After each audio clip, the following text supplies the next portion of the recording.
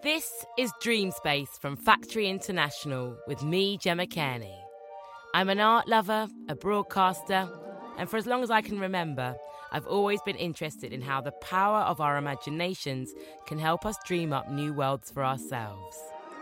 In every episode, we're inviting a special guest to take over our minds, our imaginations, our dream space with whatever they want, creating their perfect lineup of art, music, inspiration, and more. Together we'll create a new vision, pushing the boundaries of what is possible, asking what kind of art the world needs right now, and inventing tomorrow together. There's no limit to dreams, so open up your mind, get relaxed, and let's get dreaming.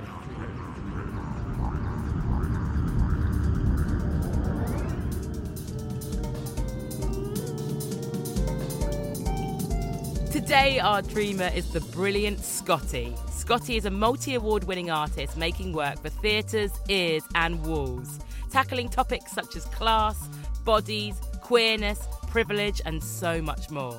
Based in Manchester, this year they've been working on The Faggots and Their Friends Between Revolutions, a piece of musical theatre about a world where fables and myths celebrate queer community, friendship and pleasure. It had its world premiere at Factory International's MIF 2023 and is described as a manifesto for survival for the marginalised everywhere.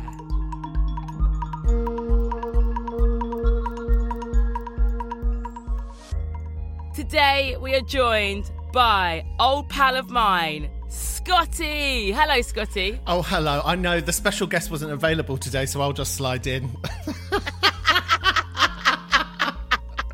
I feel like I've been around the block for a little while these days, and it kind of feels like that in many scenarios where I'm a bit like, I'm being reconnected with wonderful faces that I do know. And it's a lovely, warming feeling getting older, I think. I mean, yes and no. I mean, there's certain things which it's really difficult to be generous and kind to yourself when you're living in such an age-obsessed capitalist. I mean, we're getting there. Look, you ask a question and I'm going to go full in. Situation. So I think aging is like an interesting one for me. I was thinking about this today in the shower because I remember being at one of your significant birthdays. I think it was your 30th birthday, so it was only a few months ago. Oh, yes. And it's interesting when you've known somebody for a period of time and you're you see how they change and what things they do in their life. And what I think getting older is about reprioritizing constantly. And the older I get, the more kind of not complacent I get, but some of the battles I'm I don't know if I'm ever going to win that one in my lifetime. I hear you. I absolutely hear you. Articulated very well, because I think I agree. Post-therapy, post-mid-30s, it all feels a little bit more gentle in my life, and it needs to be. It echoes a bit what you were saying about the fight or the drama or the energy, the activation, the activism.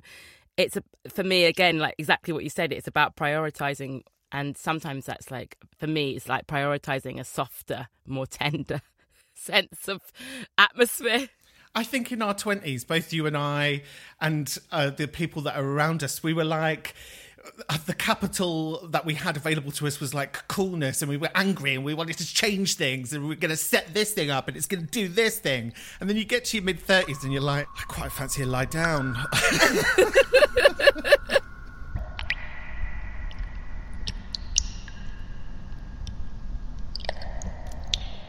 This brings me on nicely to us going on a dreamscape together. Imagine the space.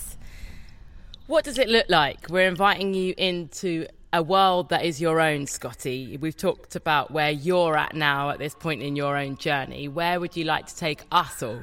What would I look like? I mean, the places that I feel most at home are usually working men's clubs or community centres with a bit of glitter slash and a stage and a sign that says no prams on the dance floor. I love that sort of function room feel that you get in they're very stereotypically working class spaces that have these rules.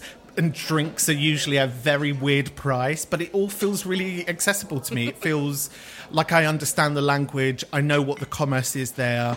Often when I still go into art centres, and I've been in art centres around the world, you know, and performed in them, I always feel a bit alien. I feel a bit foreign. I feel like the sandwiches are far too expensive. I feel like I don't understand what the artwork is trying to tell me, and maybe somebody's going to come up to me in a minute and be like, sorry, you're not behaving the right way. So the more that I can make it feel like a nan's living room, the better for me. Just as long as it felt welcoming and there was a cup of tea, because I think a cup of tea goes a long way. So geographically, I think I can be open, but what I want architecturally is quite important. I love that. Welcoming.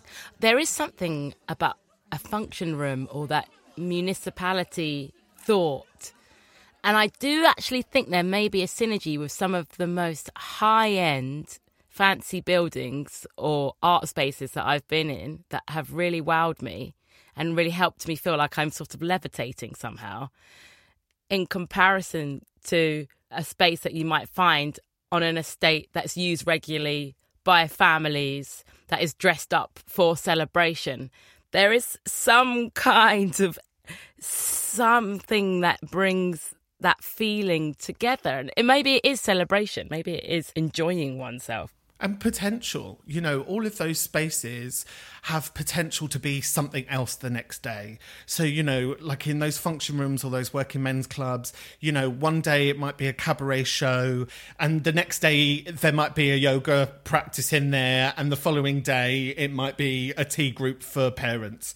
So I'm really like, I love that potential. I have to shout out Bethnal Green Working Men's Club because you've made me go there in my mind. I think it's one of the best spaces that I've ever been to. It is a beautiful space in East London that I think many of us like cut our teeth at or had a DJ set at or did some experimental performance at. And I think, again, for a certain group of people that were around East London at a certain moment, it was a base for trying things out. And so I feel really lucky that there was that available. I think a lot of the big cities around the world now lack that space because space becomes so valuable that those spaces get commandeered, knocked down, they get turned into condos. And I really feel quite strongly that what we're doing is we're destroying working class architecture.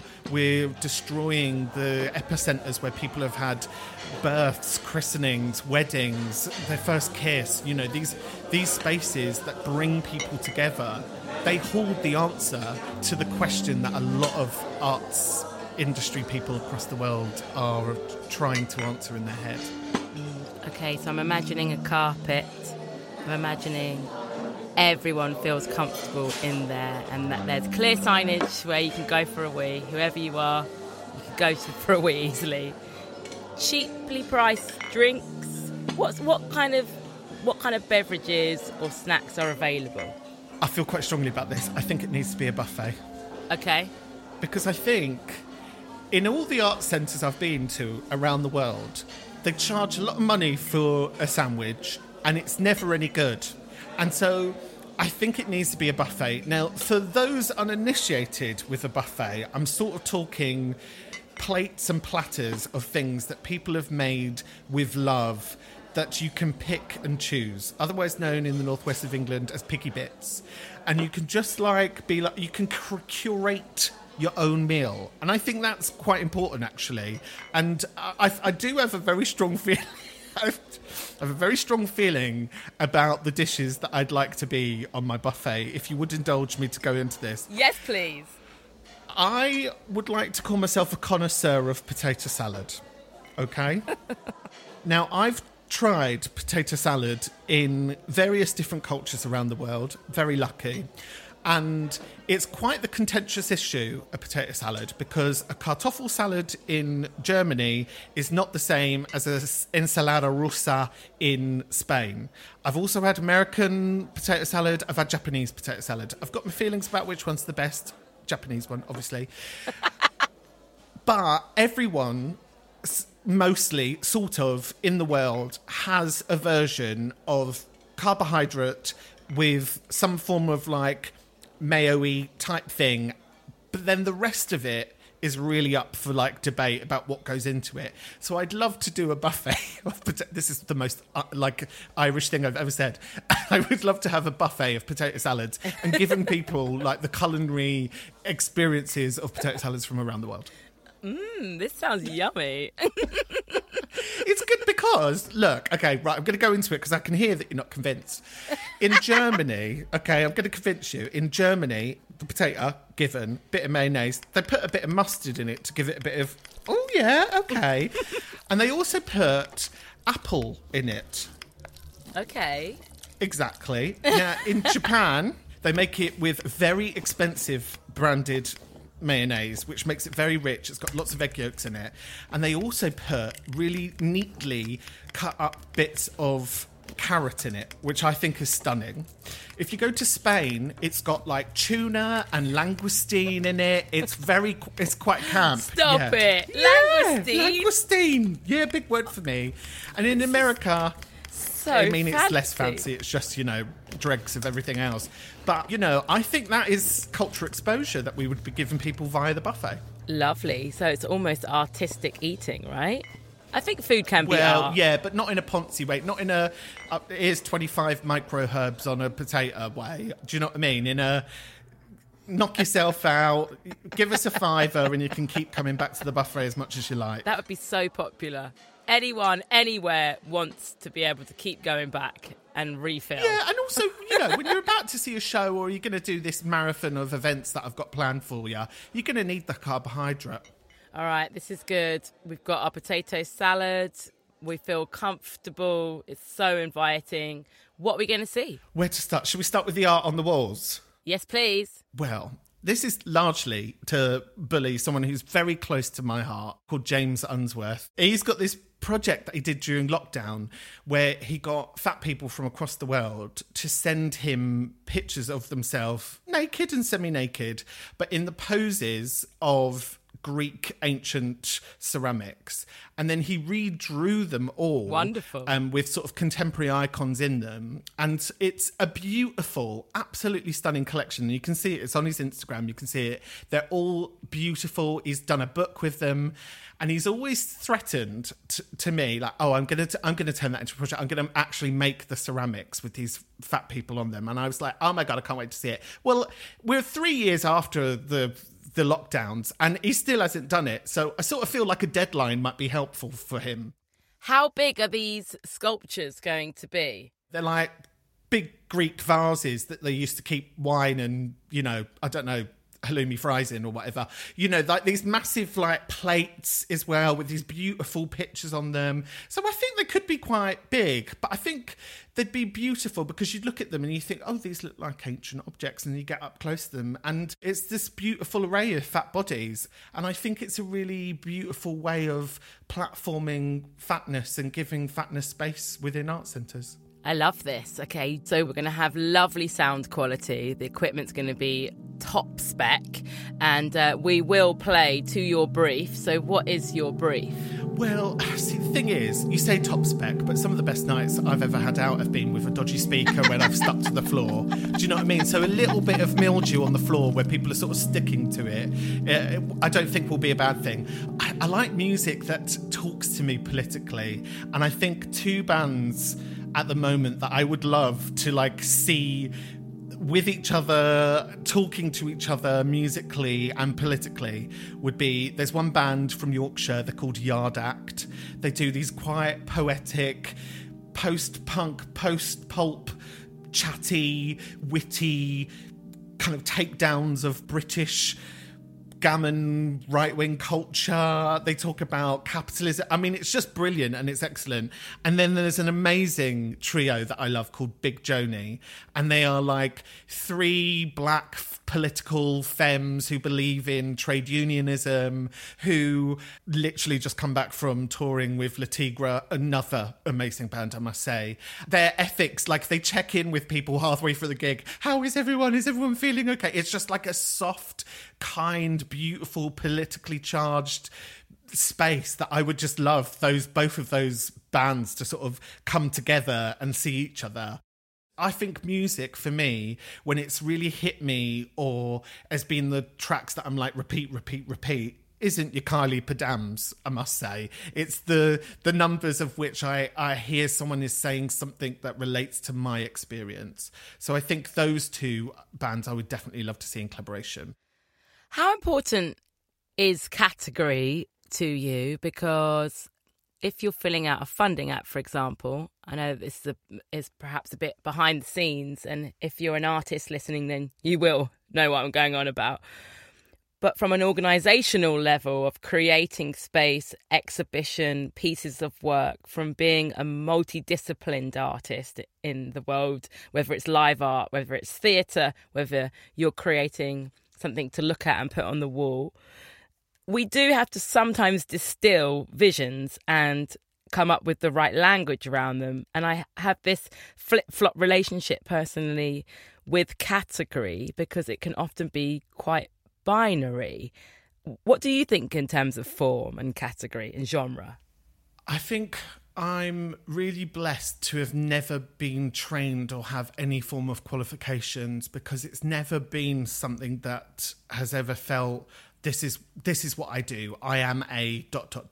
So I've made dance shows, I've made circus shows, I've made countless cabarets, light entertainment shows, I've got podcasts. Across all of my work, be it audio, performance or fine art, reclamation of spaces, installations, the one common theme is about giving place to people who aren't given it. It's about a gathering. It's about bringing people together and to listen and to think productively about our futures. So, I think category I'm not that holy about, in the same way that when people say, oh, what do you do? I'm like, well, I'm an artist. And then they're like, well, what sort of art? And I'm like, I mean, just all art. I just do art. Why do we need to narrow it down? And I think we could all do with being a little less precious about how we're seen professionally.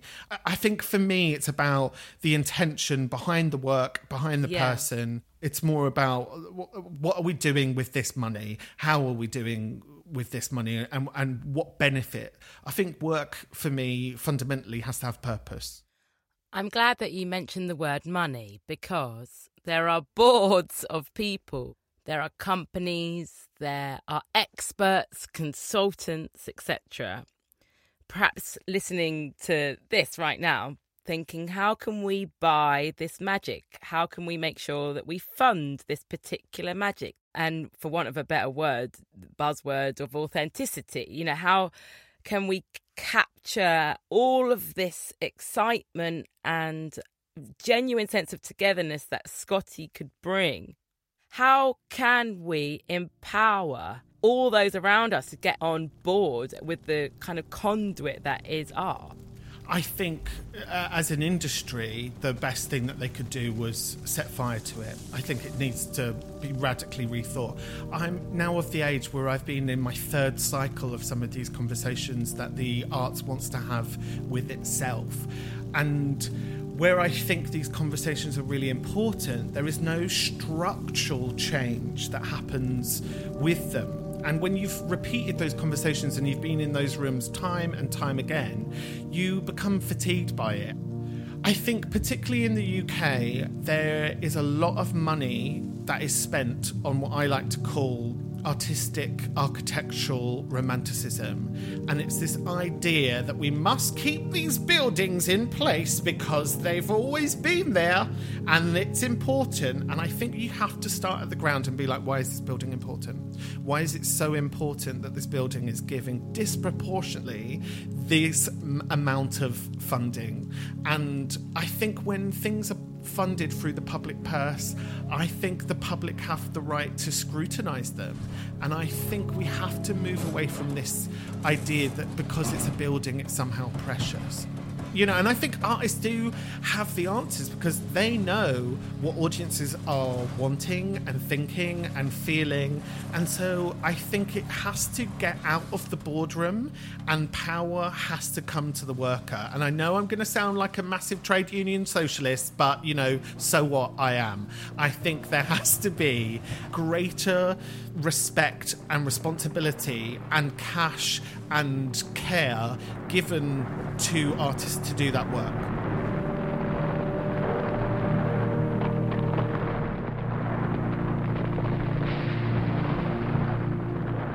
In the dream space, how do we commission? How do you, at the helm of this space, find a way for audiences to come and enjoy really top quality, life-changing work? I think, do you know what? I don't think it's that magic. I think people like to think there's some weird, particularly like organisations are like, oh, how do you reach working class audiences? I'm like, you just make work about working class issues. It's not that difficult. It's really not that hard. You make your spaces accessible. I think if you just think about it holistically, if you just think about like who you want to get into that space, it's really easy to find ways of getting them into that space.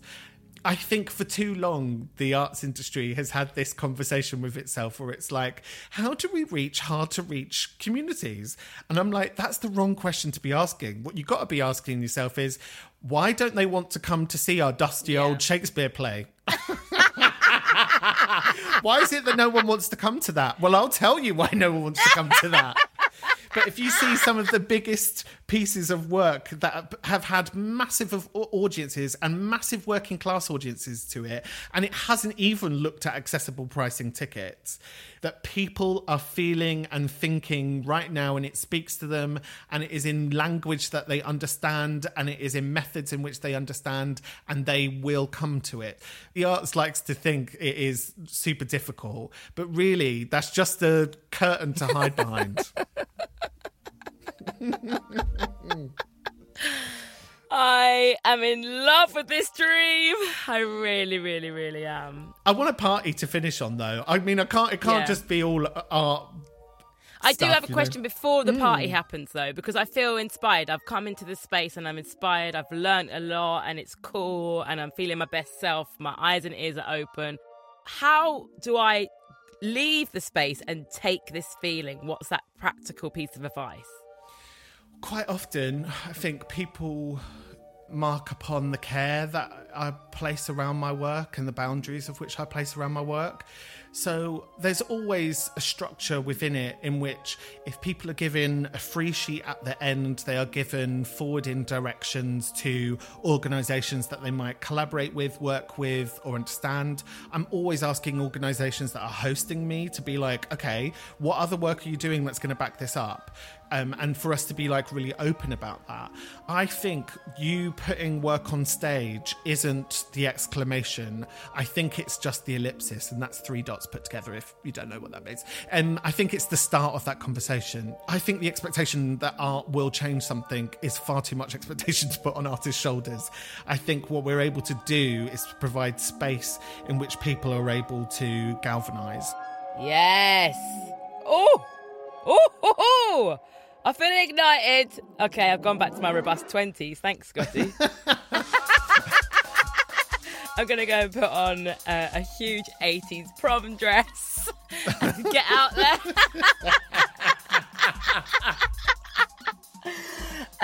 Okay, this is so exciting. Let's have a party. The prom dress is on. I'm feeling good. I've got my badges. I've met some great people. My phone is charging. The drinks are so cheap. Cheers. You're welcome. You got your little bowl of potato salad. Yes, seriously good. I do like the one with langoustines in. Told ya. So does it descend into mass party? 100%. Yeah, I think it's got to be queer euphoria, really.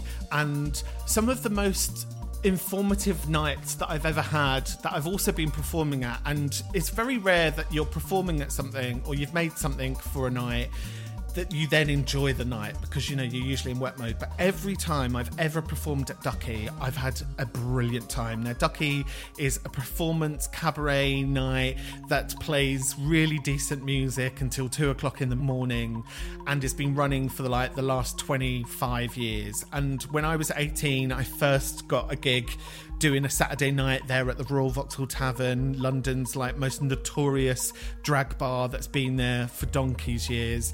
And it felt like something changed within me. And throughout every London Pride, that in my 20s, Ducky would do, instead of doing Gay Pride, they did Gay Shame. And it was this amazing night that would happen in massive venues. And loads of artists were commissioned to make installations. I remember once doing one where we all had to represent a country because it was for World Pride, and I got Sweden out of the hat, and so I made couples come to this club night, and they could earn drinks vouchers by putting together IKEA furniture within a certain period of time.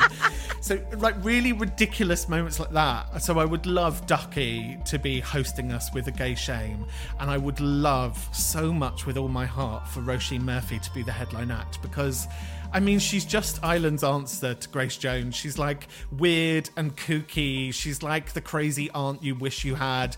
But the tunes. And I just think the magic of those things coming together would be a good giggle. I said descend into party. I'm going to change my language into, does it ascend into party?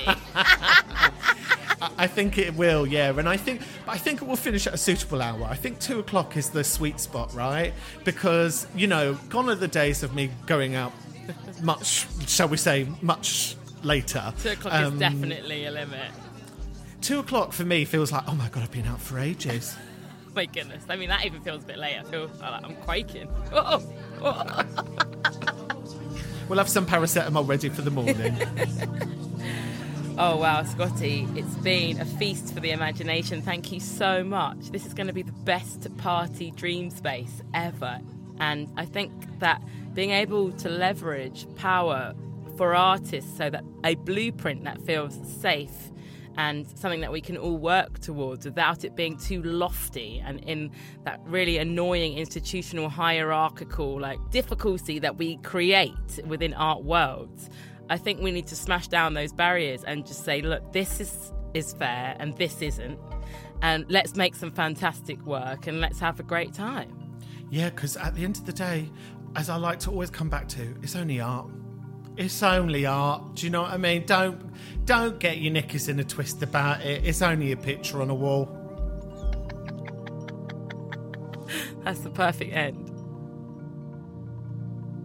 I'm Gemma Kearney, and you've been listening to Dream Space from Factory International. Today you heard Scottee's vision, and you can join us next time as our guest takes us on a journey around their dream space. If you enjoyed this episode, make sure to like and subscribe to this podcast. Your support means a lot to us. If you can't wait until the next episode, you can head to Factory International's website to find out about more exciting artistic content on Factory Plus. And if you missed the last episode with the actor Maxine Peake taking us around her dream space, you can find it there too. Over and out for now. Thank you. I'll be back in your ears again soon. Dream Space was hosted by me, Gemma Kearney, and the series is produced by Tess Davidson and Katie Callan, with sound design by Femi Oriogun Williams and theme music by Carmel Smickersgill. The executive producer is Dan Jackson, and it is reduced listening production for Factory International, curated by Scott Smith and Alex Mannion-Jones.